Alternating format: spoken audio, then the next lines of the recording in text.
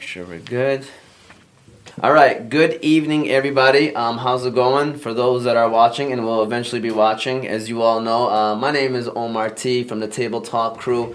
We got my big sis here, Abir Thabit, as well. And then we have Shema Ghalib, who is a guest co-host in the building as well. And then our guest for today is Henna Al-Asri.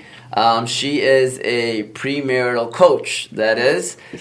So today we are going to be discussing, basically premarital preparation.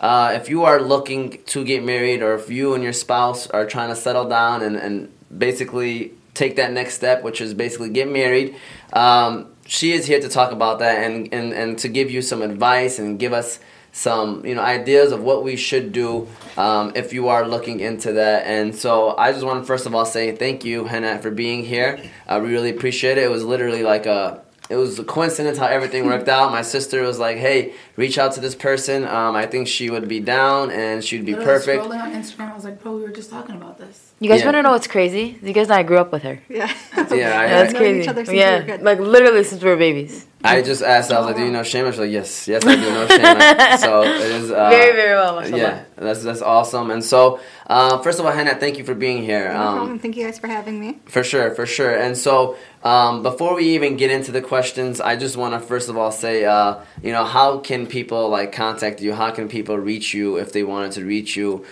for any coaching, that is? Or you want to introduce yourself? Yeah, you want to introduce yourself?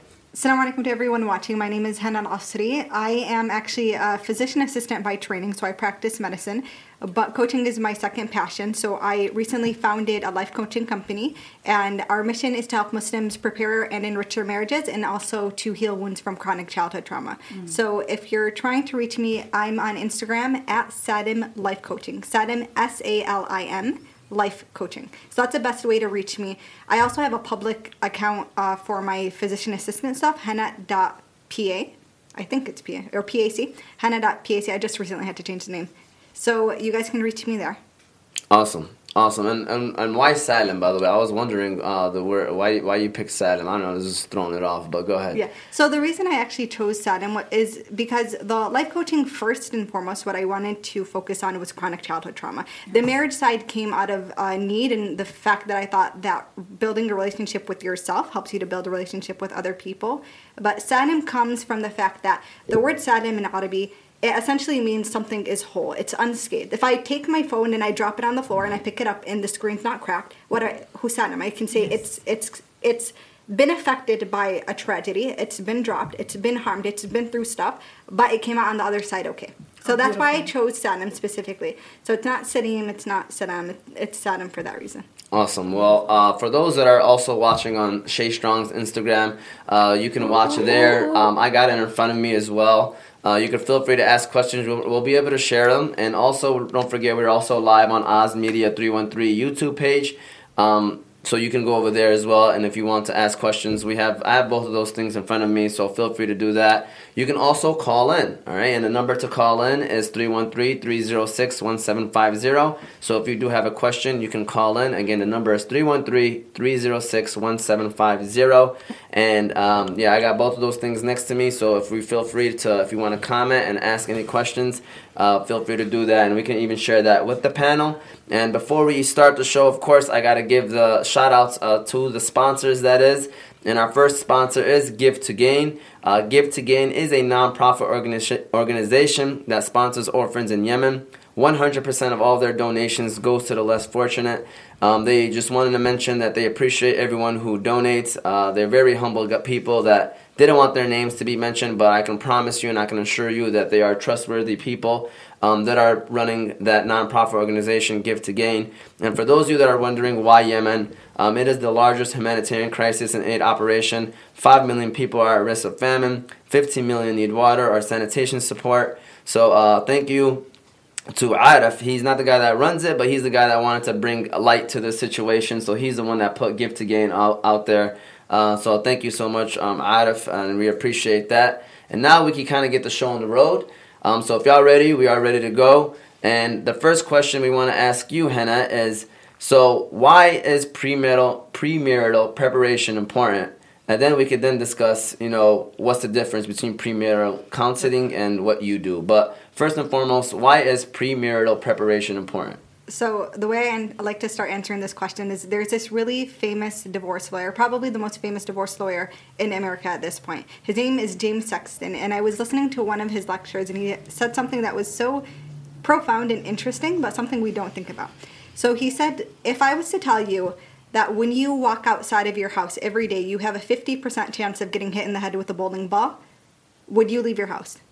He said either most people would never leave their house, or at the very least, they would put on a helmet.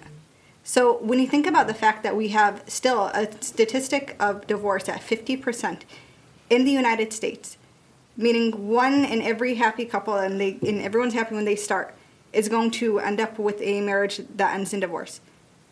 Why would we not prepare as much as we could to try to eliminate the odds or make the odds in our favor?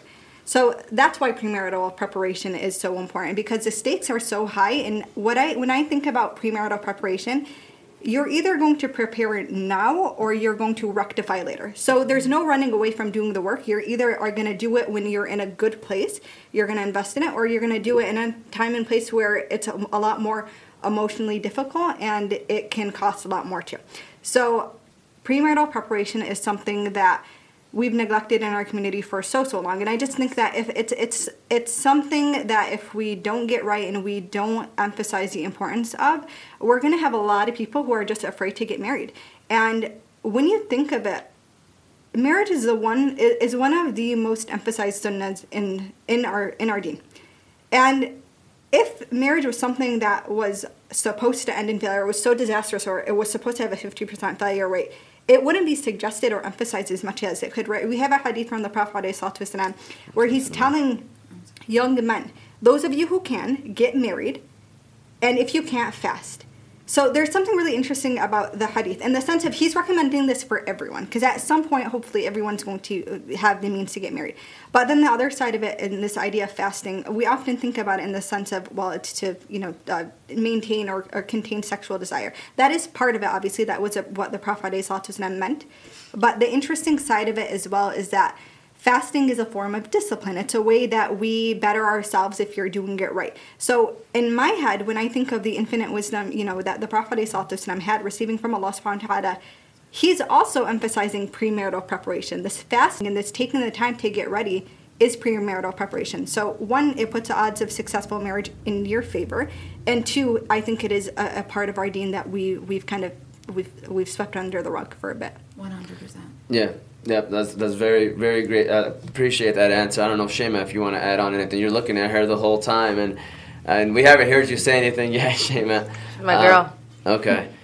So thank you for sharing that. And so I guess, do you want to touch on more about what is the difference, I guess, between the two? Or I guess you did it. Go ahead. Yeah, we can. So a lot of times when people think about premarital preparation, they're thinking about premarital counseling. So premarital counseling is more so the type of preparation that happens when you already have someone that you think you're going to marry. So either you're engaged, sometimes in the Muslim community, since we're a little new to this, it can happen after the aqd or the nikah, or after the actual official marriage, but before the wedding and before the couple moves in together.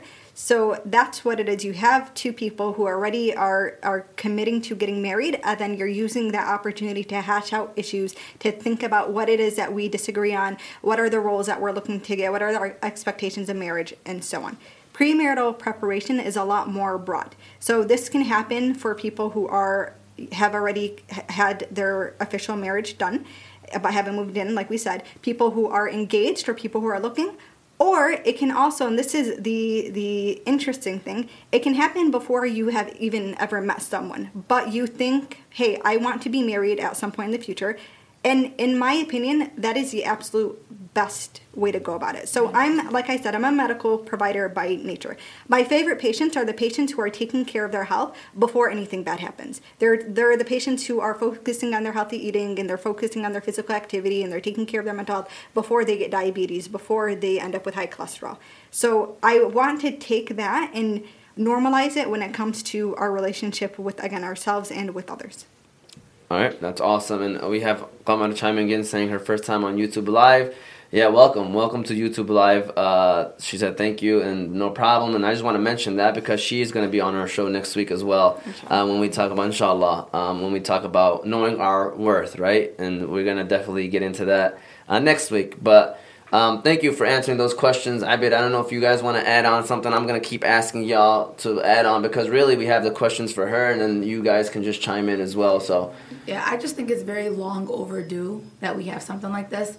A lot of people go into a wedding or into a marriage thinking about the wedding or thinking about, oh, I'm going to get to have freedom or whatever. And then the guys are thinking about, oh, I'm going to have somebody, cook for me, clean for me, blah, blah, blah. Mm-hmm. So a lot of them don't even know what they're signing in for. You know what I'm saying? Like what they're going to get out of it that's like lawfully, Islamically, Yeah. And it needs to happen, and I'm glad that there's something like this.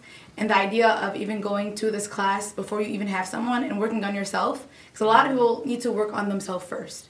Because you can't give love to someone if you don't love yourself. You can't, I want you to look at the camera one more time when you say that. You got to say that one more time and look in the camera. I'm here for it, and I'm happy this is happening. Alhamdulillah. It's funny because I recently just posted something on my Instagram, which is one of our biggest failures as a society is we've invested more in our weddings than we have in our marriages. And when you think of it, again, that bowling ball analogy that we gave in the very beginning is marriage is it is possibly the most vulnerable relationship that you will have. The other thing that I can think about is a mother and child. That's an other vulnerable situation. But it's such a vulnerable and emotionally intimate situation. And the issue that we have is we've romanticized this idea of marriage with no facts backing up that romanticization. 100%. There's nothing else in the world that we have done this to besides marriage. And when you think about it, right, we think, oh my God, this is a person that's going to change my life. This is a person, they're going to make me better. I hate hearing that. Nobody's going to make you better. The only person that's going to make you better is you. That's nobody else. It's no one else's responsibility, and no one else can do it, because if you weren't going to change beforehand, you're not going to change after. And here's why.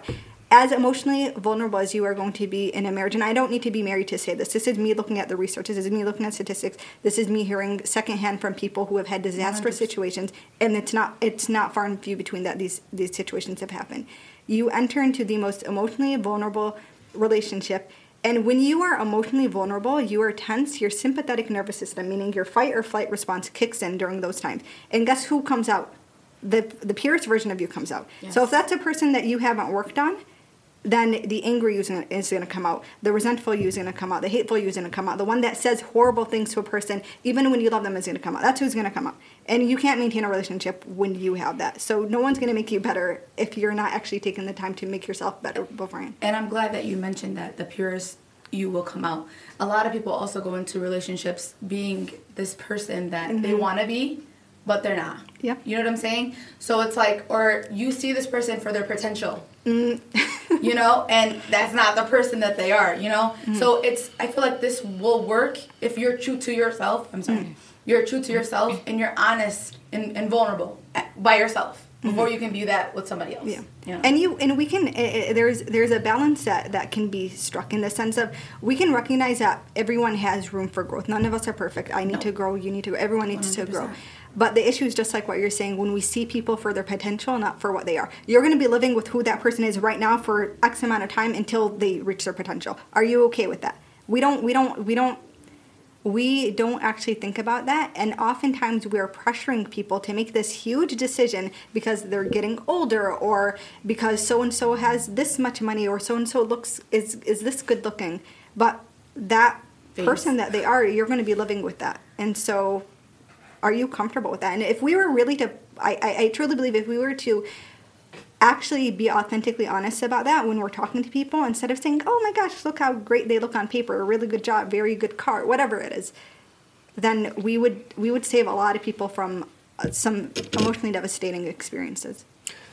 If you guys, two things. If y'all start seeing me writing stuff down, it's probably because my wife is watching and I don't want her to yell at me, and I want to make sure I take notes and learn from this whole situation. No, but Shayma, I kind of want to put you on the spot if that's okay. And are you okay with me putting you on the spot? Yeah, man. Okay. Because you mentioned something that was important right before we went live, and I was like, you know what, I'm going to ask her this. And you said that, our job at Table Talk is to have conversations to make people uncomfortable being uncomfortable. And I just want to ask you this, Shayma, and this is what it's all about, because you're not the only one that's in this shoes in terms of maybe feeling the way that you're feeling. So that's why it's great to share these kind of stories. So why did you come in here and then say, like, this is a conversation that you're not comfortable with? Well, also knowing you can be as vulnerable as you want to be, or as little as... Yes, by the way, knowing that too. I don't mean to put you on the spot, Shayma, but I know that you have a strong all right, voice. so this is how I look at it. All right, and all that cute emotional stuff, we'll save it for the birds. Okay. That's But her line, you guys. When I start doing yeah, leave for the birds. You guys I think want that me- is. Want me to do Yeah. drums? Where Where is your? I think don't we need? And you know what? Last week when we were gonna cry and stuff, you should have definitely used our sound effects. Yeah. Yeah. That we talk so much about the side effects. Yeah.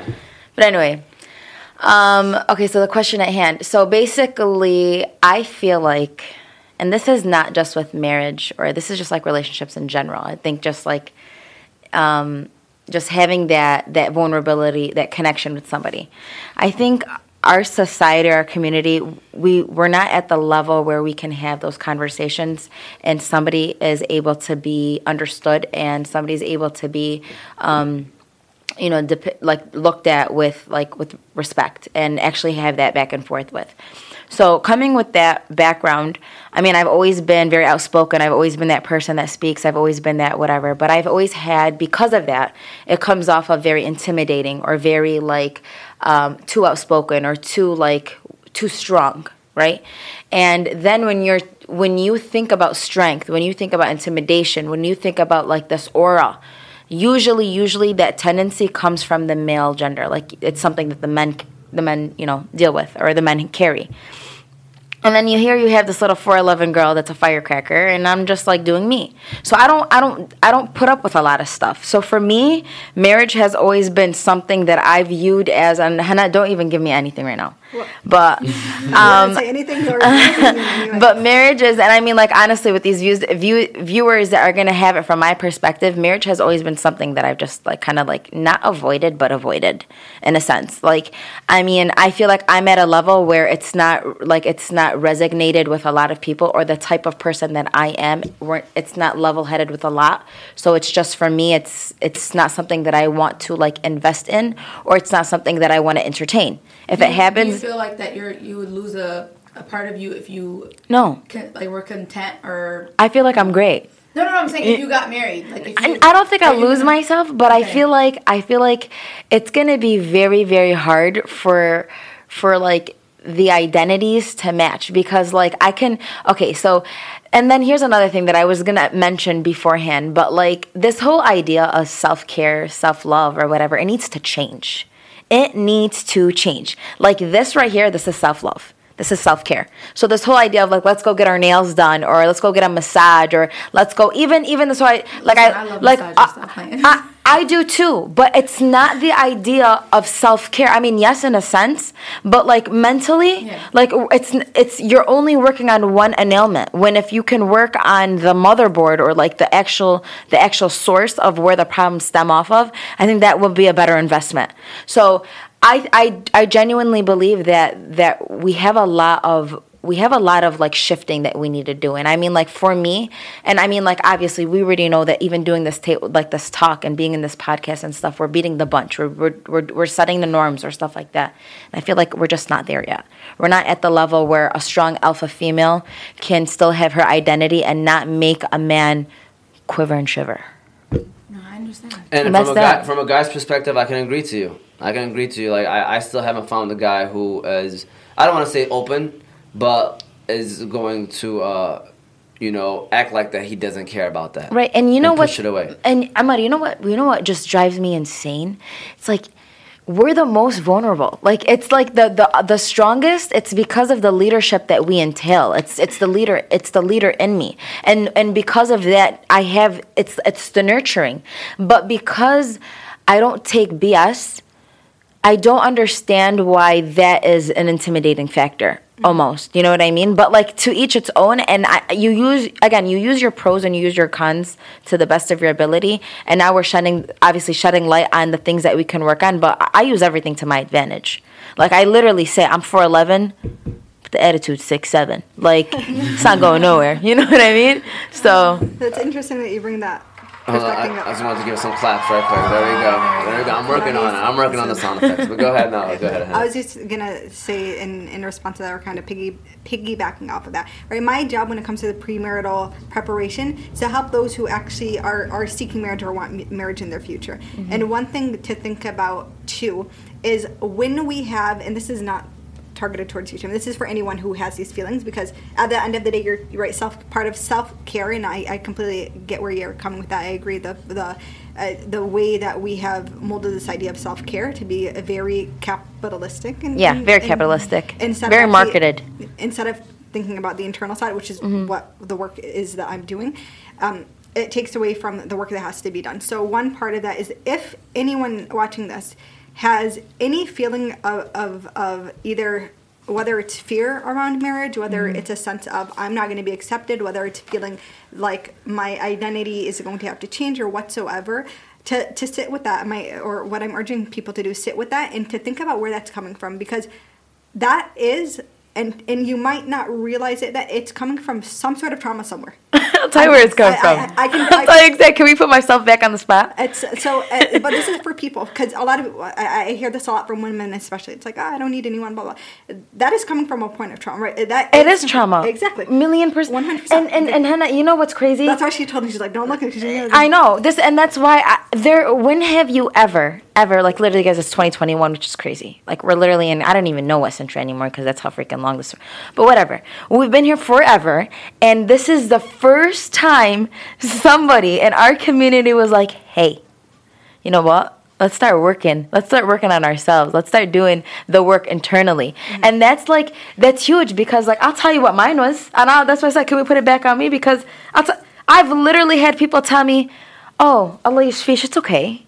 Don't worry about it.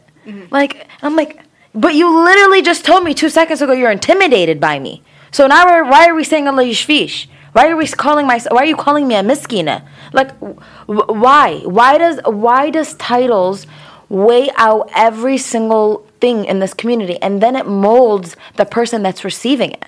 So like me, like I said 2 seconds ago, it's not something that I entertain at all. Like, period.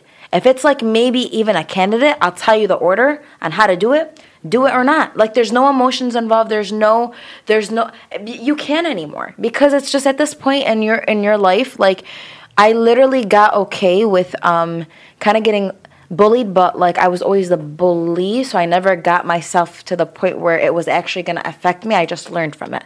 And I was very, very specific. I was like, okay, before it starts hurting, you need to step back. And now there's something that's literally telling me, hey, Shema, you know that trauma that you have? Like, let's work on it. Yeah. Let's deal with that anger. Let's deal with that stemming. Not necessarily for a relationship. Again, if you're looking for a relationship, yes, please deal with the trauma. But this is outside of things, because as you can see, traumatic experiences and how it affects you and how it affects your self-image is going to affect your ability to even have a relationship. This is why I told you guys chronic childhood trauma is the other side of the work I do, because if you can't have a healthy relationship, very, very hand in hand. Yeah, very much so. Oh, so it's explosive. Well. It's explosive if it's not dealt with.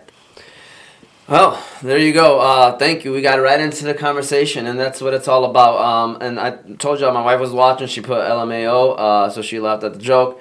And then Qamar wanted to chime in and say, you know, thank you for looking in the camera, talking about you can't love anyone else. You love yourself and know thyself, and kind of go hand in hand with what we should be talking about, inshallah, next week. And then she agreed with you. It's hard topic to talk about, especially within our own people. You know, I see why the topic on live can be a bit intimidating, as Shay Strong just mentioned. So, and I wanna chime in there too. It's not just our community. This is across. This is Western societies, Eastern societies. This is at the wealthy and poor communities. It is very difficult because we do not like to look at the ugly sides of what makes our communities. And families are at the center of the community, and the family starts with a husband and a wife, right? Islamically. Yeah. So it is something we are far behind on. Even the idea of marital counseling, actually marriage counseling, there is a lot of data of it not being the most effective. Why? Because people are still coming at the end road of their issues. They've already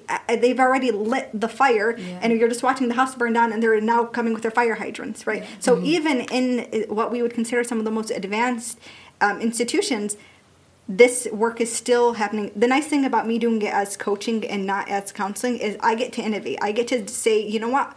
I don't want to do premarital. I don't want to do marital. I'm going to do it before anyone even decides to get married. I can do that, right? And so we're still learning, and there's a very long road ahead of us. But our Deen and our Prophet sallallahu alaihi wasallam was an innovator, and the thing about it is, Islam has everything that we need. It's whether or not we're able to recognize it and through what lens.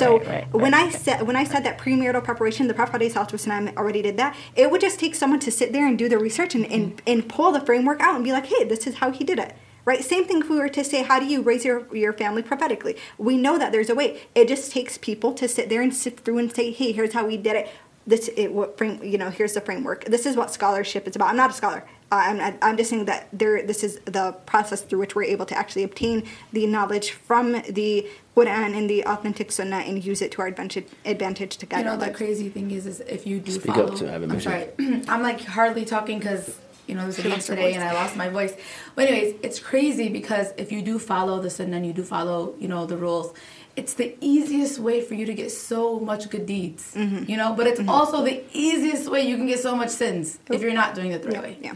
So, yeah. I want to throw something else out there, too. I'm all about caveats because there's, one of my favorite words, nuance. There's a lot of nuance when it comes to self-development. When you're entering into the world of premarital preparation, when you actually say, you know what, I want to do everything that I can to stack the odds in my favor. I want to ensure that when I'm coming to my marriage, I'm coming to with the best version of myself that I can at that time. I'm trying to heal the things that I need to heal in myself. I'm trying to make sure I have my mindset right, that I'm emotionally mature, and I want to do it in a systematic way that works. That doesn't mean that your marriage is going to succeed. That's like one of the hard pills. I can't guarantee that for you. What I can guarantee is you're going to be a really great partner. Yeah. Regardless of what situation ends up happening. The thing I always tell everyone, you cannot control what happens to you, but you can control how you react. You can control how you act. Mm-hmm. So if you do what you got to do, you'll leave the situation, you'll leave the relationship knowing that I did what I can do and to the best of the ability that I know. And it's okay. It is what it is. Yeah. And there is a very high degree of success that can even come from you being the only one that does the work. And I know people don't want to talk about that, but this is something that's actually pretty well known in counseling circles as well. When it comes to marriage counseling, so let's say one spouse refuses to do the work, but you decide you are going to. You can save a marriage that way because nobody, a good person, I should say, is not going to see the person that they love doing this work and trying to make it work and sit back, hands behind their head, like, oh, what, I'm not. And if they are, then leave them. Yeah. I'm sorry.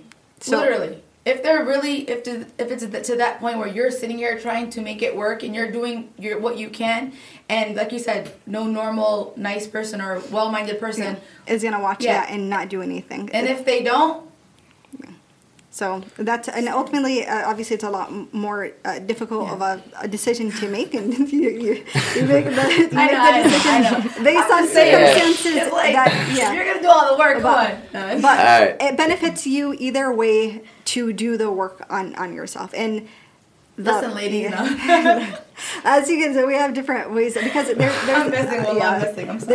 a balance that has to come into it, and you always have to be mindful of when you light the match to set something on fire or to end something, because there's always there are multiple things that happen before that, and it's never there's a hadith that I always love, which is hastiness is from the devil, right? This idea of rushing towards something or trying to do something immediately can be influenced by the shaitan trying to make you sway in a way that can be harmful to you. So take your time. I can be a bit of a hasty person, so I've learned my lesson quite a few times with that, but that's what I would have to say for that.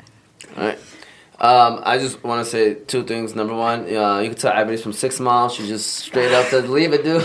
Leave somebody if you can't get together. Then Yusuf, my brother, chimes in and says, any advice on getting married? He is still 16, turning 17. My advice is get back to work, and please do not worry about that right now, and worry about going to school and work right now and being an athlete. I'm going to push back on that. Yeah, you know what? I want to say something about that. I really do. Because I have a brother that's very, very vocal about that. And you guys, Isa, we'll get Isa eventually on the show. But my brother Isa is he's been that guy that's saying, remember? Like, as a kid, always, I'm going to get married young, I'm going to get married, I want to get married in high school, I want to get married, okay? He's the youngest of 4. And mind you, my mom had us back to back. So He's the youngest of us, and we literally look at him like the baby, when in reality he's just 2-3 years younger than me. So, long story short, he ended up getting like engaged before anyone of like anybody in the family. Like he actually he's actually the first boy in my family to get engaged, which is huge, from all of like the nieces and nephews, cousins, all that good stuff. And this whole idea of like waiting until you're like established, or waiting until you're ready, you have your career, or you're invested or whatever, that's complete 100% BS. I'm gonna push back on that too. We're doing a lot of pushing back too. And I think, hold on, and I'll tell you guys why. I'll give you guys my little 2 cents. I think it is so hypocritical to tell somebody that the time that you should look into investing into somebody else is when you yourself is content, like you yourself is good. Now, this is what I mean. Especially when you're into the developmental growth. Okay, if I meet, like, let's say I have a partner, right? I would much rather know my partner through his residency or through his med school or whatever, the journey, than meeting him third year of his fellowship, or third year of his third year of his fellowship. I'm not doing the med school, or whatever the case may be. I don't want him already, in it or working on it or whatever. Why? Because I literally missed out on a big milestone in this person's life that I feel like that I could have been a part of. It's just this whole idea that comes behind it. Now then I look at people like my brother Isa. Now my brother Isa, I told you he's the youngest. Okay, so he's working, he's saving his money, he's doing his thing. He's not getting married. Like, he's not going to get married until he's content, until he has what he has. But the starting of it, he started it. He got engaged. He's doing the things right. He has a head-on relationship. He does the work, and that's the idea. It doesn't and you said this earlier, but like that whole rushing process, it doesn't need to rush when you already set stuff in stone. So, do I believe that somebody needs to start the whole idea of a relationship at the point where now they're already done with their life and they've already did most of their growth? No, I don't. I think that's so wrong, of like this whole idea of, oh, you have to be, your degree and that's it, and then you think about marriage. Like this idea, what you're doing to all of these men mostly, and it's coming to the men. It's like you're setting them up to make them at this level, or marriage is not on the tables for them. And I think that's very, very wrong. I think that's very, very wrong for the community to do, because these men have great potential. They just don't have the dollar sign to back it up, or they don't have the means, or whatever the case that you think is appropriate to bring to the table. You know what I mean? And so that's why I was just let me finish, because there's 100%. There's so much that these ideas, like, yes, don't get me wrong. Who wouldn't want a person that's like that got their ish together, for real? But at the same time, is that like your definiting factor? Like, oh, he has to be established, or well, I'm not? Think about it. Yeah. So I'm gonna let you go ahead, because you said you're gonna push back on a couple things that you just said. And then I'll end it. Yeah. So it's a complicated subject, right? So the thing I was gonna push back is is just making sure that we don't shut down younger people who are interested in getting married, because then it will eliminate an opportunity that they're trying to take to develop themselves before marriage. So just being mindful of our language around that doesn't necessarily mean that I think that every time a 15 or 16-year-old says, I want to get married, and be like, yeah, let's go find you someone, necessarily. So, right, so it's ensuring, because when I'm talking premarital preparation, I want this to be younger and younger. I really want people to start thinking from earlier stages, what do I need to do to improve myself in order to be able to build that? Going back to the hadith that I mentioned earlier, when the Prophet ﷺ was talking about the preparation. Now that's where age comes into play, and I think each and every one of us can say that we have changed tremendously throughout our lives, and ideally for the better, and we become ideally more emotionally mature, and with time comes those experiences that change you, and hopefully if you use them to the right extent, because Allah presents the challenges, you, like you were saying, you do with them what you do, and you hopefully improve yourself through them, right, and bring yourself closer to Allah subhanahu wa ta'ala and make yourself a better version of yourself. So it takes time to get to that, and we sometimes romanticize the idea of younger marriage, and that can be dangerous insofar as we do not live in a society that prioritizes maturity for young people.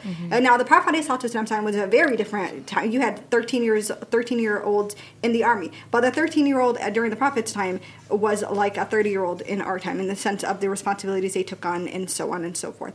Now, the other thing I will say is Shayma's using the example of her brother.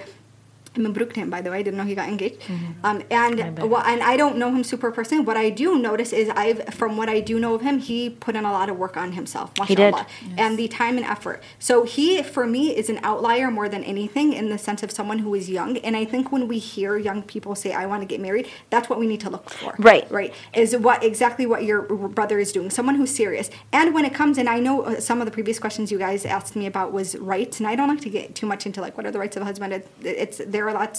There's a lot of information on that. You can find YouTube videos by scholars and who can help you sort that out. But one right that a man has to fulfill in Islam is he needs to financially be prepared to actually hold on a household. And it's a very basic baseline of what he needs to be able to maintain a home. That means bills. That means he needs to, when it comes to transportation, kind of what is average for the place that he's living in: food, shelter, clothing, and safety. So if that is not something that a young person is able to do, I think part of what parents need to ensure is that they are not entertaining their young teenagers' immaturity by saying, yeah, I'll do everything for you, I'll pay for the wedding. But teach your kids to grow up a little, because when they're entering into that very vulnerable relationship, they're going to have to be grown-ups. And there is a romanticized version kind of like growing through very hard times, and as someone's growing up. But also statistically, there's a much higher likelihood of divorce from that. Why? Because you're dealing with emotionally immature people. So I guess the crux of it is if they are doing the work, like what Shayma is mentioning, and they're young, that we don't discount it. Sure. And we encourage that growth early on, while also setting boundaries to ensure that, like we should as a society, we're protecting younger people from making decisions that can be destructive. Now, I would rather you get married young, go through a divorce, than you commit zina. That's a whole other side of things, which a lot of times the rush to get married isn't this, oh my God, I want to have a life partner. Sometimes it's that, and in the society we live in, I can completely understand where that's coming from. So it's complicated, but those are just my thoughts on that matter. Before I pass it on to you, so there's a couple things I want to touch upon. So number one, I realized we didn't answer the young guy's question. He asked how to prepare for getting married. Get your money out in order. Really think about what you want your life to be and think long term. What do you want a family to look like? What do you want to be doing 10 years from now, 20 years from now as a profession, but also as a passion? What do you want your relationship with your family to look like? Are you thinking about how you've developed in your dating relationship with Allah subhanahu wa ta'ala? Working on that and really getting that in order for a long time. When you do that, Allah subhanahu wa ta'ala is going to pour the barakah in your life, and one of the best ways He does it is through your family. There's another hadith that talks about one of the best forms of rizq is a righteous wife. So that Allah subhanahu wa ta'ala gives that beautiful rizq to those who are able to hold the responsibility of it. So sorry, I just didn't want to ignore his question. No problem. Thank you so much. So you're getting shout outs, by the way. That's what I want to also. First of all, people are saying awesome things about self-development and taking your time and stuff like that. So I just want to share that. And then Adil Mu'zab, who was a person that I've interviewed in the past. Shout out to Adil, great guy, by the way. He wanted to get an overview. Basically, what we're talking about is premarital preparation, and we're with the premarital coach, that is Hannah Al-Asli. Obviously, you got the Table Talk crew here. We're live on Shay Strong, and then we're also live on Oz Media 313 YouTube page. You can check us out on either one. We are here, so that's kind of where we're at, and we kind of... only a couple of questions in, not even. I think we're only one question in. And we could talk about the master class towards the end, if that'd be better. Like, we could just mention that towards the end, and then kind of could wrap it up that way. Because she does have a master class coming up on October 10th, correct? On Sunday, October 10th. But she'll tell you more about that. You just got to stay tuned in. And so, are we fine with moving on to the next question? Yeah, you hit everything on the nail. It's by person. If you're mature enough and you know what you want out of the relationship and you did your research, and it's not just your mom wanting you to get married, then go ahead and do it. So. All right, and so I guess moving on to the next question we want to ask you, Hannah, is I guess what are the goals? And I know you kind of touched on it, but now you kind of could focus on this question more. Is what are the goals of premarital preparation? Like, if you were to tell a guy, or if there's like a lady who's trying to tell her, future spouse, or not even at that point yet, but like, hey, why should they go through premarital preparation? Because, you know, not a lot of people are going to be like, okay, I'm, you know, excited about premarital preparation, but I'm going to be honest with you. A lot of people, the funny thing is, are more apt to it either once they get into a relationship and they realize how difficult it is, or after a relationship ends and they think, I don't want this to happen again. So what are the goals of premarital preparation? So the one goal is to help you to assess where your actual expectations of a marriage are. Another is to help you build a vision, which you guys heard me talk about in the previous, in response to the question that was given. Help you build a vision for your marriage, and not a little, oh my God, I want to be a happy family.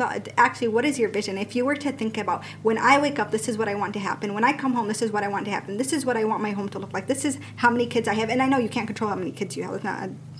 That's not what this is about. The idea of, if you were actually to build a vision, when you do that, you are now forcing yourself to be intentional towards working towards that vision. Another part of premarital preparation is helping you to assess what kind of partner you want, and then what kind of partner is going to help you get towards your vision, towards your vision for your family, and part of that is your life goals. And then ideally trying to make those mesh as much as you can. There's always going to be a little give and take. There's always going to be things that can be flexible.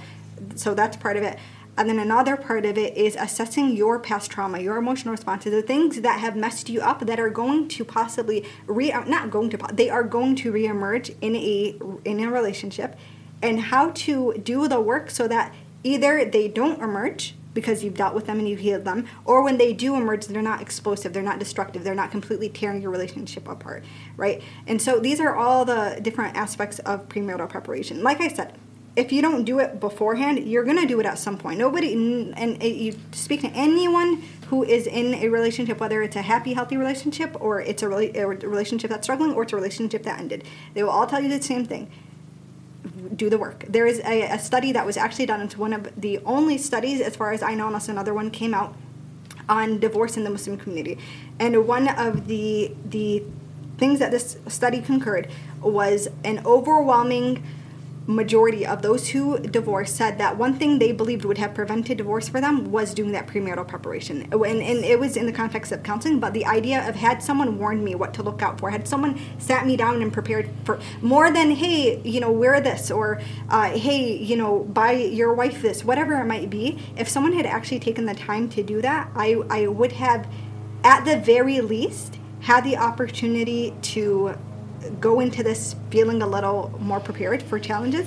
Or on the other side, let's say you decide this person isn't for you after that, and you end it. Alhamdulillah, that's a bullet you dodged. I know it's heartbreaking, and I know without doubt there are people on here that have had an engagement broken off, or were interested in someone and it didn't work. 100%, I know that if I had to guess, 70% of people had this experience in their lifetime. It's heartbreaking, it's hard, I know it sucks, but Allah protected you from something that you could not have imagined, because it was just not intended to be, and Allah is not going to allow something to be that's going to pull you away from Him. Yes. So that's part of it, and it ends up being a learning lesson for you, because guess what? I bet you it revealed to you things about you that you didn't know. I bet you the ugly side of you came out, and you realized, hey, I have some things I need to work on, and now the next time, inshallah, you have a good template of what to improve. And it just makes it that much better. So, Hannah, when I hear you talking, the whole time I'm like, they got to be honest. They got to be honest. Mm-hmm. They got to be honest. A lot of people want to be the person that they think that person wants. Right? Mm-hmm. So when you go like, okay, what's your vision? And then they're like, well, what do you want? You know what I'm saying? Yeah. And you're not being true to yourself. You're literally trying to fit this mold of what the other person wants because you want to be with that person, Mm-hmm. And I cannot stress how important it is to be yourself, find yourself, know who you are. I got married right after high school. Mm-hmm. I didn't even know who I was. Yeah. The whole, my mother groomed me for my husband. Yeah. You know what I'm saying? And we need to stop that. We really need to know who we are. We need to be honest with ourselves. We need to know what our vision is, with and without. And knowing that your vision can change too. That's okay. Like compromise. And exactly. But your vision can adjust. And the reason I say that is because it can be daunting when you're younger to think, oh my God, I have to build this vision for my entire life. You can bend that vision. Yeah, exactly. All right, that is awesome. Shema, did you want to add on something to anything that was just mentioned as well? She's here. Shema Ghalib is here with us right now. Shema, there is someone for everyone. I'll tell you that much. Yeah.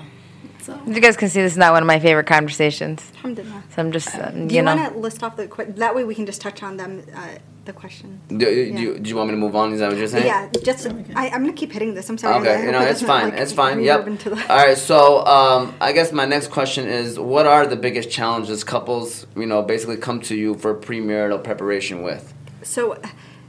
One is, and this is I don't know if to call it a challenge, but it can present itself as a challenge. You've already chosen someone. I love that smile on your face. You've already chosen someone, but it wasn't for the reasons of compatibility. Right. That can be a challenge because now you have to negotiate what is it that I'm willing to let go to be with this person because you hadn't gone into it already knowing whether or not you guys were compatible. And compatibility can be adjusted. There are certain things that are not going to change as much. There are certain things that are. A lot of things are flexible, and sometimes we paint relationships as if they're very rigid. And there's a lot that can be done to make things work. And it's going to happen. Unfortunately, the one necessary item of any relationship is that there are going to be sacrifices that have to be made. You're going to have to let go of something that you thought you weren't going to let go of. And this is something that I've heard from counselors. This is something I've heard from individuals who are married, who have very, very healthy relationships. Relationships that I admire and I say, I want my marriage to look like that. And from people who have gone through divorce. So it's something that is across the board understood. You're not going to get everything you want. If you think you're going to get everything you want, then go, please, to some sort of take the master class because you need to grow up a little bit. Yeah, and definitely. it's hard. There is a lot of bending that happens because it's a give and take. Yeah, for sure. It's the craziest social experiment when you think of it. You take two complete. You guys are brother and sister, right? Yeah. Do you guys fight all the time? Okay, you guys. We work together too. It's crazy. You guys live in the same household, I'm assuming. No. Not anymore. No? Yeah. No, like when you were younger. Oh, Yes. yeah. Grew up with the same parents, I'm assuming. Yes. Okay? Very similar environment, similar value system if you're in the same family, right? And you guys still fight. I mean, gender. I know to that extent, but in the this. sense of, right, there was some sort of value structure that So was you're there. thinking we're going to be, but we have different. And you guys fight, like siblings fight. Yeah. Now imagine taking two people, different families, different, and even if they are from the same extended family, you're still growing up with different families, different value systems, different environments, different passions, different goals, different personality types, different genetics, and then you're putting them together, and then you're expecting things are going to be fine and dandy. Yeah. Throw that out the window. Nobody has, and if we have to build this kind of realistic sense of what it's going to look like, and that's a social experiment. So when you see it as that, like, hey, two different people, we're coming together. It's kind of like a work environment in a sense, where you put coworkers together. We got to figure out how to make this work. The blessing is in if you ever get a chance reflecting on in the Quran the way Allah subhanahu wa ta'ala describes marriage. So many different verses, right? So there's a verse about the idea of the spouses being a garment to each other, right? There's a sense of protection and a covering of one's like privacy in the sense of this person isn't supposed to badmouth you or expose you to other people, even when they know the worst of you, which you're going to know the worst of a person, right? There's the idea of mawadda and rahma, this very compassionate love that's really only ever used outside of marriage. It's used to describe the love that Allah subhanahu wa ta'ala has for his servants, right? So this mawadda and then rahma being a very heavy type of mercy. Those two things I really believe that Allah subhanahu wa ta'ala placed because the social experiment would go awry if it wasn't there. Like imagine what a disaster would be if there wasn't love or mercy in those relationships. So that's what you kind of fall back on, but not romantically in the sense of like not romanticizing it in the sense of you have these things and it's fine, it's going to be fine. No, there's also a set of skills you have to have. Yes. All right, I just wanted to make sure that, if everything was okay. Just wanted to check in there, but thank you so much for that. And were you a teacher before or no? Like, did you work in a school or anything like that? So are one of my students asking? Yeah, Khalid Hussein, who's another great kid, by the way. She was my teacher in high school for a college class. Yeah, I was a professor and I did a dual enrollment course. Mashallah. Yeah. So I always say I like to have a teacher's heart. I can feel it. We're both teachers. Yeah, Yeah, I'm a PE teacher. She's a first grade teacher. As you can see, her hands movement and everything like that. Listen. She's a first grade teacher. I mean, she's a teacher. That's the Yemeni in me. Khalid Hussein, great guy, by the way, great guy. So, you got anything you want to comment off of that too, or are we gonna keep the ball rolling? Because we appreciate you, Hannah, for being here. Done an awesome job so far, and alhamdulillah for everything. And so we can move on. So, what has been the general reaction? I thought this was important to ask because, like, I think she was thinking this too, and we talked about this, and we wanted to know, like, you know, what has been the general reaction from the young people, and mostly, I guess, their parents, you know, to premarital work, you know, because, are you Yemeni, by the way? I don't want to, like... Yeah, Yemeni. Yemeni. Like, because you know how Yemeni, kind of old school thinking, and, you know, like, what is this premarital work? Zoe Gubas, you know? Yeah. So, and we have to understand also, so sometimes it's helpful if we understand where they're coming from in the sense of, our parents' generations and the generations before were coming into a situation where gender roles were very rigid. So we knew exactly, and that. Let me think of how to word this so I don't get dragged in the comments. It was harmful in certain situations when it's abused. It's helpful in other situations because a person knows what they're getting themselves into.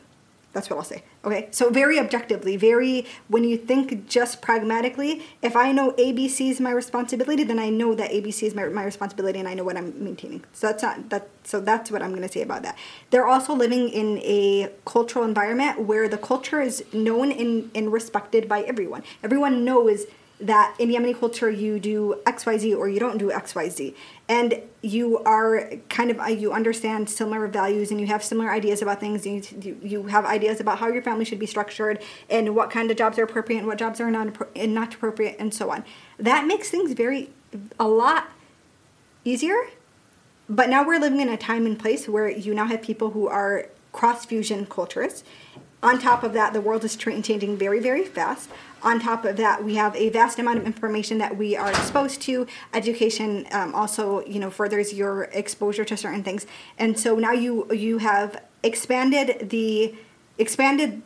people's identities in a sense. And so now there's even more complexity to trying to get along with someone. So I say that just to help us understand kind of where they're coming from. And sometimes our generations accepted things that they should not have accepted in terms of that, but it is what it is. We understand that when it comes to those things, survival oftentimes was the priority. But then there are people that had really amazing relationships, and that's something to learn from. So I haven't really gotten much reaction from parents. I'm sure they'll be very thankful if their kids go through this and then have a healthier relationship because of that. In terms of the reaction from people in general, funny enough, I got amazing reactions from those who are married. Yeah. They were like, please, please, please do this. Please, because I wish I would have done this. I wish someone told me. This is so hard. And it's crazy because and this is a little bit of marriage in general is a taboo subject and that we don't talk much about it. And this is in our culture and outside of it. It's a very not something that's discussed. So people don't like to reveal when they're struggling. And I understand part of that is trying to protect the sanctity of your relationship, which I can respect. But because that's not the case and people don't want to talk about how difficult it is, you leave a lot of those who are unmarried in the shadows thinking, oh, I can do it. And then they're hit with the same reality and they don't know where to turn to or who to help. So in general, those people have been very helpful. And then you are going to get, for premarital preparation specifically, you are going to get people who are already in the mindset of, I need to prepare. Right? So these are people who already have a healthy developmental mindset. Those are, and I'm fine with that. I'm happy to take those who are already in it and just need a way to go about it, who need a system. I'm happy to take those. I'm hoping that as this happens, and this happens with any new initiative, you do it, those who are interested are going to be the first people to jump on it, those with the developmental mindset.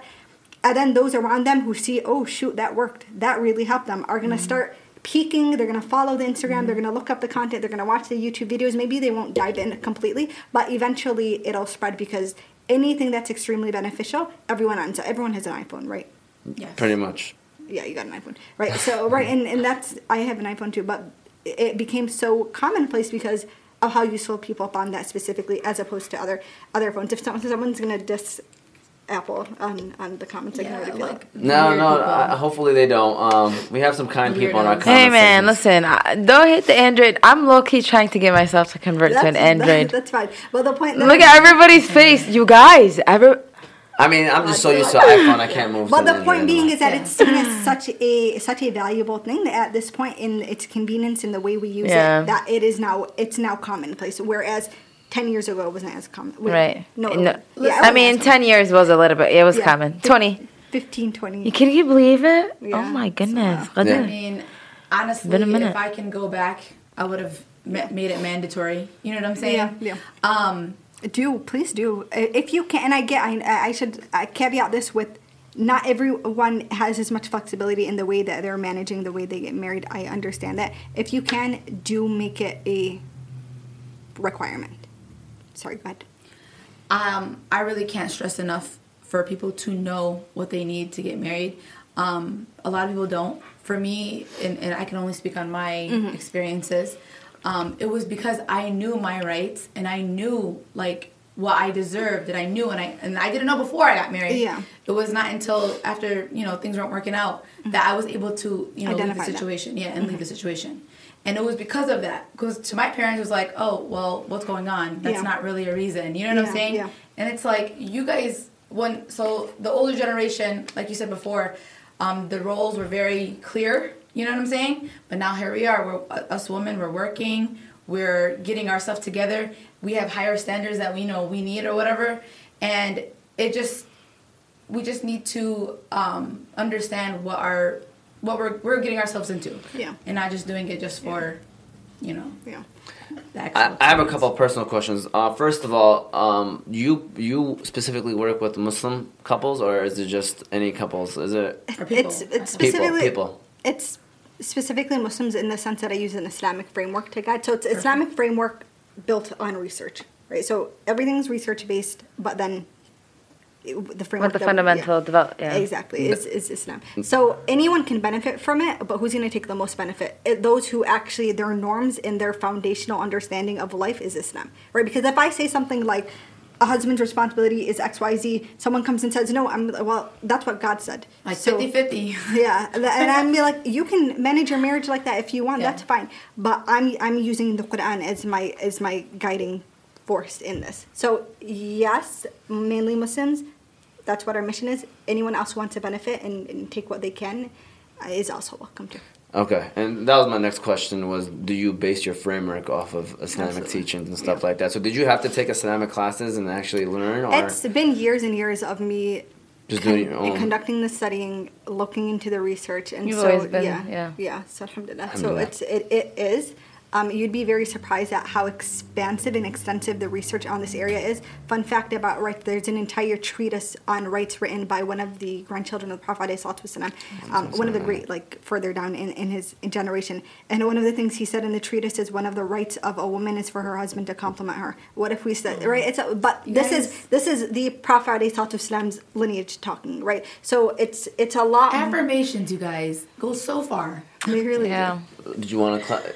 No, I mean, this okay. is beautiful. You Okay, I guys, thought this you is could so move. long. You don't know how, like, it's giving me the whole time I'm here. I'm like, yes, Hannah, we need this. Get on this, you guys. Yeah. What were the other personal questions? The personal one was, if someone does someone have to have insurance to meet with you and no, stuff like so that? I don't take insurance at all. So it's not an insurable service at all. So it's pay per package Okay. essentially, and then classes are you pay for a ticket Yeah. for the class. So So do what are the they? I'm sorry. Go ahead. What are your prices? So it depends on the premier. So I haven't started the one-on-one premarital coaching, but we can actually jump to the master class right now. Yeah, since that's what I was leaning So to. I'm hosting a master class with About Islam, which is one of the largest Islamic websites on the internet. I've been working with them as a writer for a while, so it was kind of natural that I moved towards this work with them. And it is going to be hosted October 10th, which is a Sunday, starting at 1 p.m. Eastern Standard Time. So adjust that to your time if you're in another area of the country.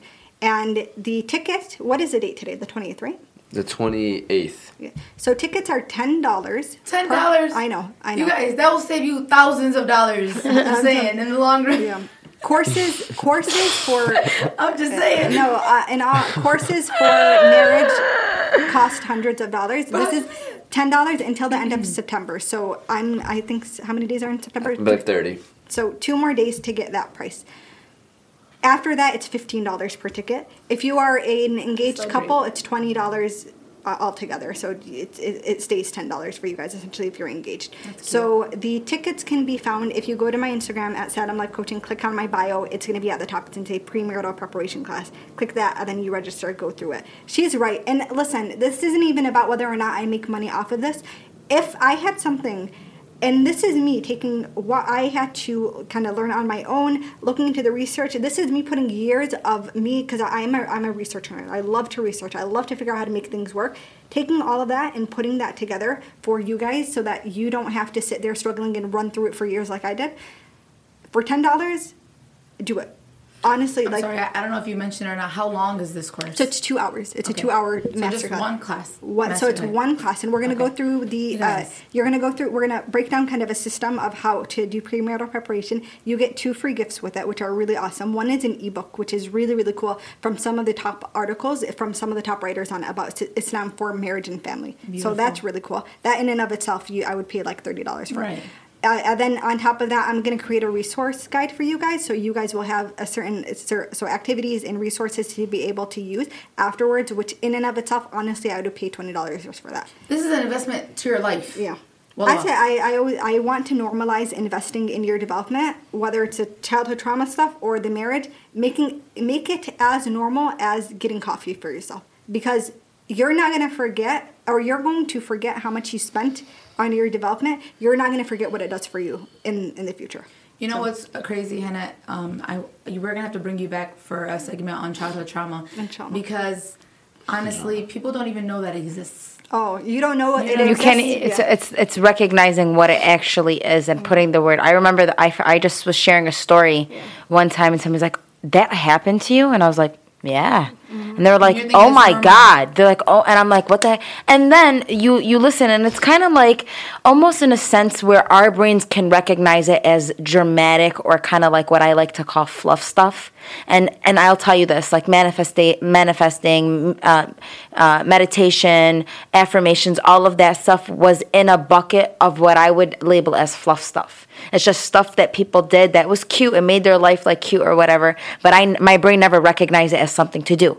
Now actually practicing these routines and these like regimes and stuff like that, I can honestly say it was the one thing that I was looking at as a dramatic thing, and it's now it's the thing that's holding so much like value in my life. You know what I mean? So it's very, very important. Again, like, and I think that like that we talked about this, but I do want to say this, okay? And I've been very quiet because like I said, I don't really like this conversation, but I also want to talk about, maybe we can bring her back for this one too. I want to talk about normalizing the fact that if you don't want to get married, I'm the wrong person to bring for that. Honestly, listen, and that's fine. Listen, and here we can make a note on this right now. Marriage is a sunnah that is one of the most emphasized. Right? Okay, hold on.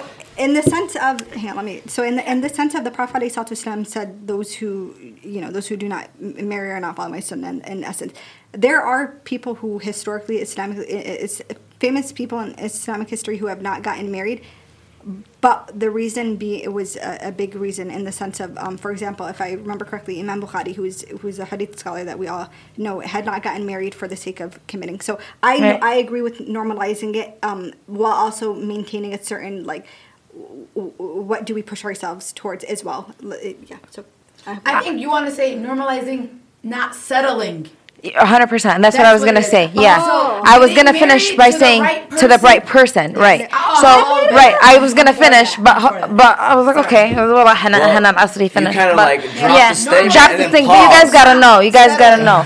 But here's the thing though, and I also want to say this, like for example, like. It was nice, and there's a lot of definitely, like, even just taking this, and mind you, I have a different perspective because, I mean, like, you know, but, I look at this and I'm just like, like that whole vision board idea, I was like, don't want to do that. And I'll tell you why. I don't want to get my hopes up.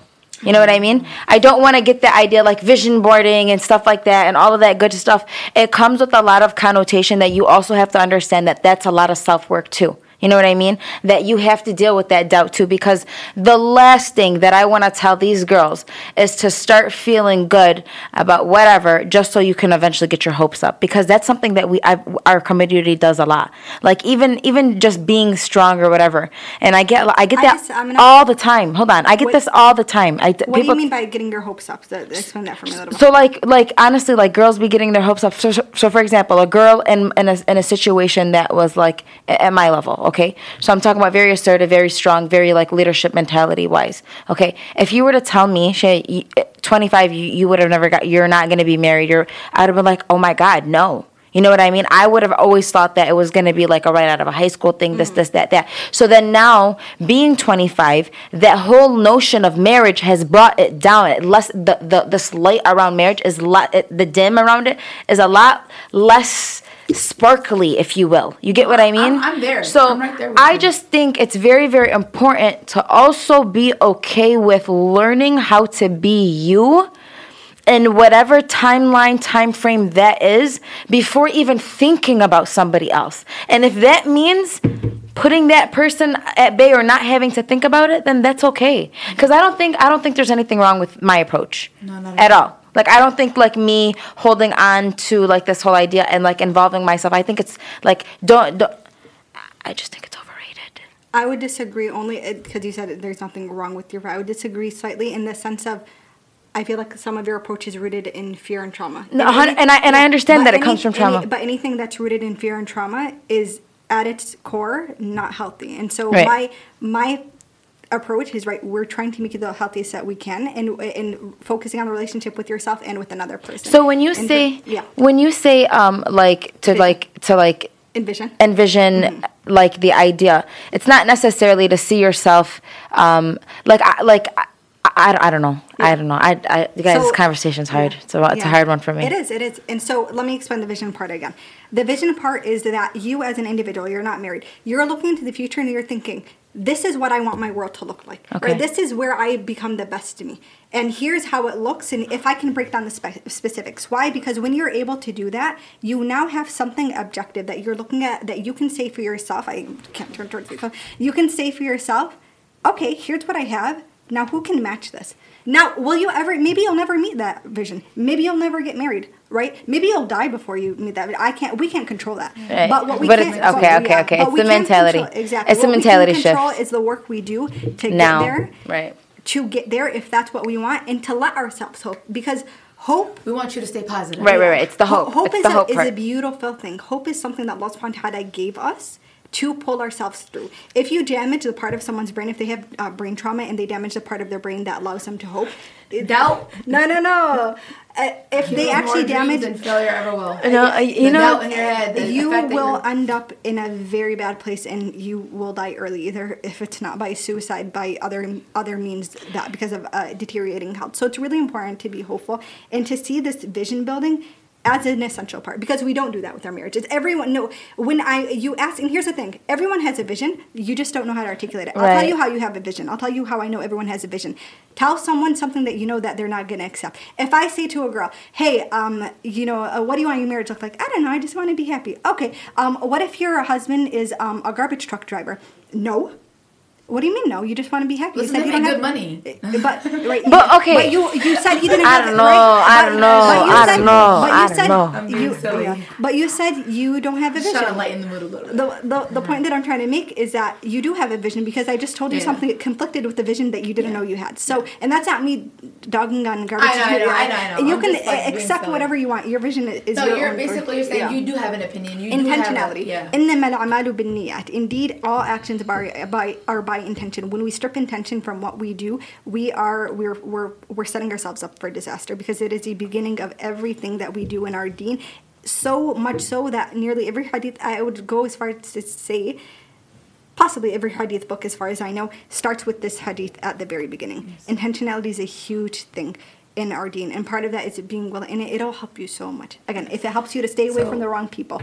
Allah يديلش على نيتك إن شاء الله. I mean, you guys want to know what's crazy is and I already know it's a lot of trauma work that I already deal with, and that's why I mentioned that in the beginning. I already let it know from the jump. Interesting that you said something interesting, which I appreciate. You said I don't want to do that. Most people don't want to do it. Nobody who wants to look at themselves in the mirror and see the ugly stuff. Right. Nobody wants to do it. But like, you know what? It's not okay. So let me see if I can say the words this like how it can come out. But basically, I think that mine stems off of this big idea of unknown and the fear of the unknown. Now, I deal with the diagnosis, right? Yeah. I have MS, and MS is very, you don't know. Tricky, yeah. You know what I mean? I literally wake up, well, yes, today, I woke up, I couldn't see.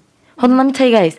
I woke up today, I couldn't see. I was like, what the hell's going on? It was so, it was so weird. I was like, oh, no. I literally took like 2 handfuls, one of zinc, one of vitamin C, zinc. I popped, I was like, you're going right back to bed. Like, We're going to try this again. We're going to do this one more time. So I woke up, I was like, oh, okay, today's just a glasses day, okay? Like, we're having a lot of inflammation, whatever, after, okay. But, like, every day is an unknown for me. So now we're talking about something that you want to make me happy, and we have to deal with the unknown. I'm already dealing with the unknown that makes me very, very unhappy. You know what I mean? Yeah. So it's very hard to put that notion of thinking to something that now can to dictate happiness, where it was always dictating this this notion of fear, this notion of I don't know in my life. Yeah. You know what I mean? So like for me, like I'm listening to I was like, but you know, the type of person that I am is if it doesn't kill you, try it. Like literally, if you don't, even if you don't think that it might benefit you, try it. If somebody did the work, and this is why I appreciate Hannah, because Hannah is one of the few people that I can honestly say if she's telling you guys that she's did the work, then she's done the work, because it's just the nature of who she is. So like now, if somebody that has the passion, and then somebody that did the work behind it, and they're like, you know what, Shema, what do you have to lose? Just try it.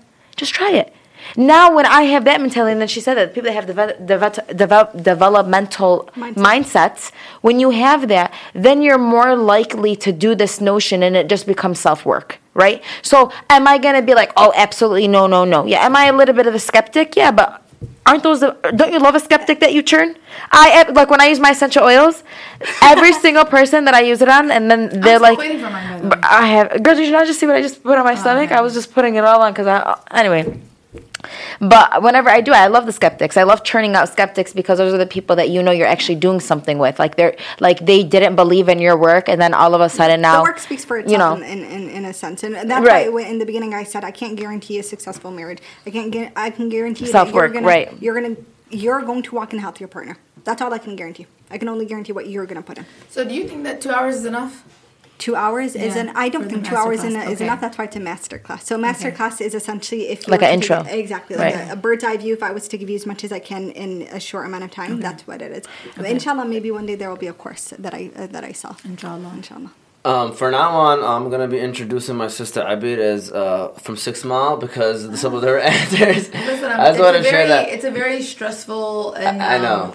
Topic. I'm just trying to let you know. By the way, nothing wrong with being from 6 Mile. I love 6 Mile. There's everything wrong with being from 6 Mile. We're not going to get into that. But Hannah has been awesome. And I know, Hannah. We love you so much. I just want to say another thing that's awesome is Leo's Coney Island in Royal Oak. Shout out to Leo's Coney Island and Royal Oak. That is our second sponsor of the day. She has delicious American. They have delicious American style food there. They're known for their conies, their fried chicken gyro, breakfast, chili, and everything else. You know, Leo conies have been around for a very long time, but the best of the best Leos to me is the one in Royal Oak. Thank you to Umar Al-Halimi over there. Their number is 1248-336-8093. They're located on 10 South Main Street, Royal Oak, Michigan. If you're ever in the Royal Oak area, stop by Leo's and then give Oz Media, Fantasy Guys, Table Talk a shout out, and they might even hook you up over there. So I just want to give them a shout out. Thank you so much.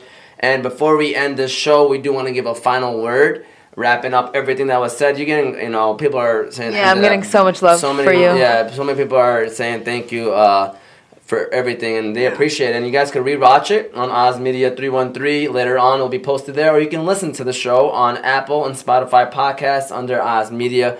If you wanted to listen to it from the get-go, if you just joined us a little bit late, Hannah just gave us some knowledge here. I'm going to have to rewatch it just because there's so much knowledge being passed on. So, alhamdulillah for everything. So, final word, anything you want to mention? Final word. So, I'm a PA. I graduated with a degree to practice medicine. So, alhamdulillah, in essence, I'm okay in what I can do for the rest of my life. the reason why I started the initiative that I started and started my business was because these gaps have been present for so long in our community, and I saw that the damage that they've done. And I'm a solutions person. I appreciate what you were saying, Shema, about putting in the work. I had, long before this ever became a conception, I have been trying to do the work that I can for myself and for friends. So it's funny, like my friend, I was a premarital coach to my friends before premarital coaching was even something I knew about. So the advice in general, Hannah. Yeah, alhamdulillah. So when it comes down to anything, when you make big decisions in your life, I hope that everyone's making the decision coming from a standpoint of health. As a medical provider, I care about health. I care about your physical health, obviously. I also care about your mental health. I care about your spiritual health, and I care about your relational health. So that's what my work does. When it comes to marriage, I really, really ask you guys, even if you're not working with me, take the time to do the work. Listen. So listen to lectures if you need to, read so you're gaining knowledge. But I want you to look yourself in the mirror. And actually, I hate when people say things like, work on yourself, because it's so generic. What does it mean? That's why I believe in systems, actually systematic things that I tell you to do so you can work on yourself. So I'm going to give you something to do, okay? I want you, when you go off of this podcast, to sit down, and I want you to put 5 things that are your deal breakers, meaning 5 things that you absolutely would not accept from a partner. 5 things that you believe that you could not deal with in a marriage. If you don't have these things already, you're not ready to get married. If you don't have these things already, and this is an exercise just to help you, in essence, get your wheels turning. Am I actually ready to get married? So think about it. What are 5 things you would not deal with? When you start that, now what are 5 things you wouldn't deal with? I'm not ready. It's fine. There are a lot of people that are not ready, right? What are 5 things that you would not accept from yourself in a marriage? So I'm just trying to end with like a tidbit of actually an action item. This is a tiny little thing that we do in the masterclass. It's one of many things. So I really ask you guys to invest. Again, this class is $10 until the end of September, $15 after that.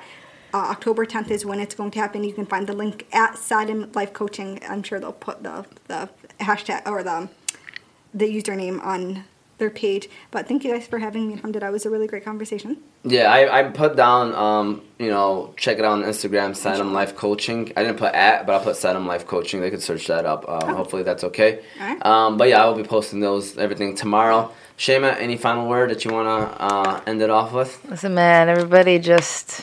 She tells people to be okay with listen, just, you know what? Just take it day by day. That's it.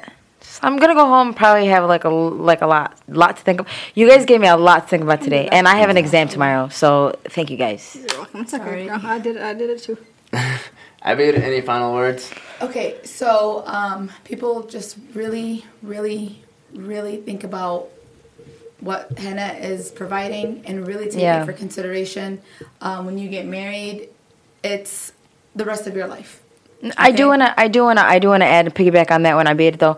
Honestly though, you guys are coming from a girl that, I mean, I'm gonna keep saying this probably to the day that I die. I can recognize that I have a lot of pain, I have a lot of trauma. Coming from that perspective, coming from that enablement, coming from somebody that's open enough to tell you guys that she suffers, okay? And that's a big thing to say, because there's not a lot of people that will actively come out here and tell you guys that, you know what, it's normal people like us. Mm-hmm. But the fact that and the fact that she's saying that she's systematically putting the work out for us. So all that means is you just follow it and you do it. She does all the thinking for you. So for somebody like me, again, if I have to have the mentality, why not just try it to better myself? I'm going to do that. And I want people to take that notion too. Don't think that just because this conversation is making me uncomfortable or whatnot. It's a very uncomfortable conversation, but that's what I signed up for. I signed up to get very uncomfortable, to figure out the things that are triggers for me, and so we can work on them. That's how we make ourselves the best versions of ourselves. So if this is a trigger for you, just like it's a trigger for me, do the work, just like how Hannah is telling us all to do the work, but not necessarily more for like the partner or for the other person. Do it for you. Ultimately, and that's what I want to say. Honestly, find your own identity, find your own voice. Sound effect. Yeah, okay. I was waiting for it. Hold on, but honestly, no. This is for you. And that's laughing. I'm sorry. Dang, it's like that. No, but for real, well, no. I really, really, really, really want to just emphasize the fact that this is the self work that we need to be really, really working on. It's the internal work. Yes. It's not this facials and, I mean, listen, girl, if you got the money for that, do it. But you should also be doing internal work. I say for every 2-3 internal works you do, satisfy yourself with an external work, which is a massage or do yourself facial or elastic, whatever. But if you're not doing any type of work internal, it's kind of hypocritical to yourself. Go ahead. So basically, what I was saying, and thank you for chiming in because you took a lot, though I wanted to say was perfect. When you are getting married, you're with that person for the rest of your life. Yeah. Do yourself a favor. Do the work. Be the best version of yourself. Because at the end of the day, you don't want to lum anyone. What is lum in Oppress. You don't want to oppress. You don't want to oppress anyone. You don't understand how much, that other person is on you. And you don't want to have that. You don't want to hurt anyone. You don't want to ruin anyone's life. So do the work. Better yourself. Do the, masterclass. And inshallah, with the right intentions, you'll have a happy marriage and you'll know what you're getting yourself into. It's not a joke. All right, there you go. Sunday, October 10th is the masterclass at 1 o'clock p.m. Go to Saddam Life Coaching on Instagram. Link is in the bio. And if you want to watch this show again, it's on Oz Media 313 YouTube. You could go ahead and check it out later. Or you can listen to it on Oz Media, Apple, and Spotify podcasts. It was an awesome conversation. How do we watch the show from the beginning? Right, and so Oz Media 313 on YouTube. You can search it up. You can subscribe. And we have another great talk happening next week about knowing your worth. And I think that's another important one. We have Qamar, who is turning in the whole show, just giving you a lot of shout-outs as well. And she should be on the show, inshallah, next week. And another good one I'm looking forward to. And thank you all for tuning in. Thank you again, Henat, for being here. This was awesome, and we learned a lot. And give me inshallah. Thank you so much, and we'll see you all next week.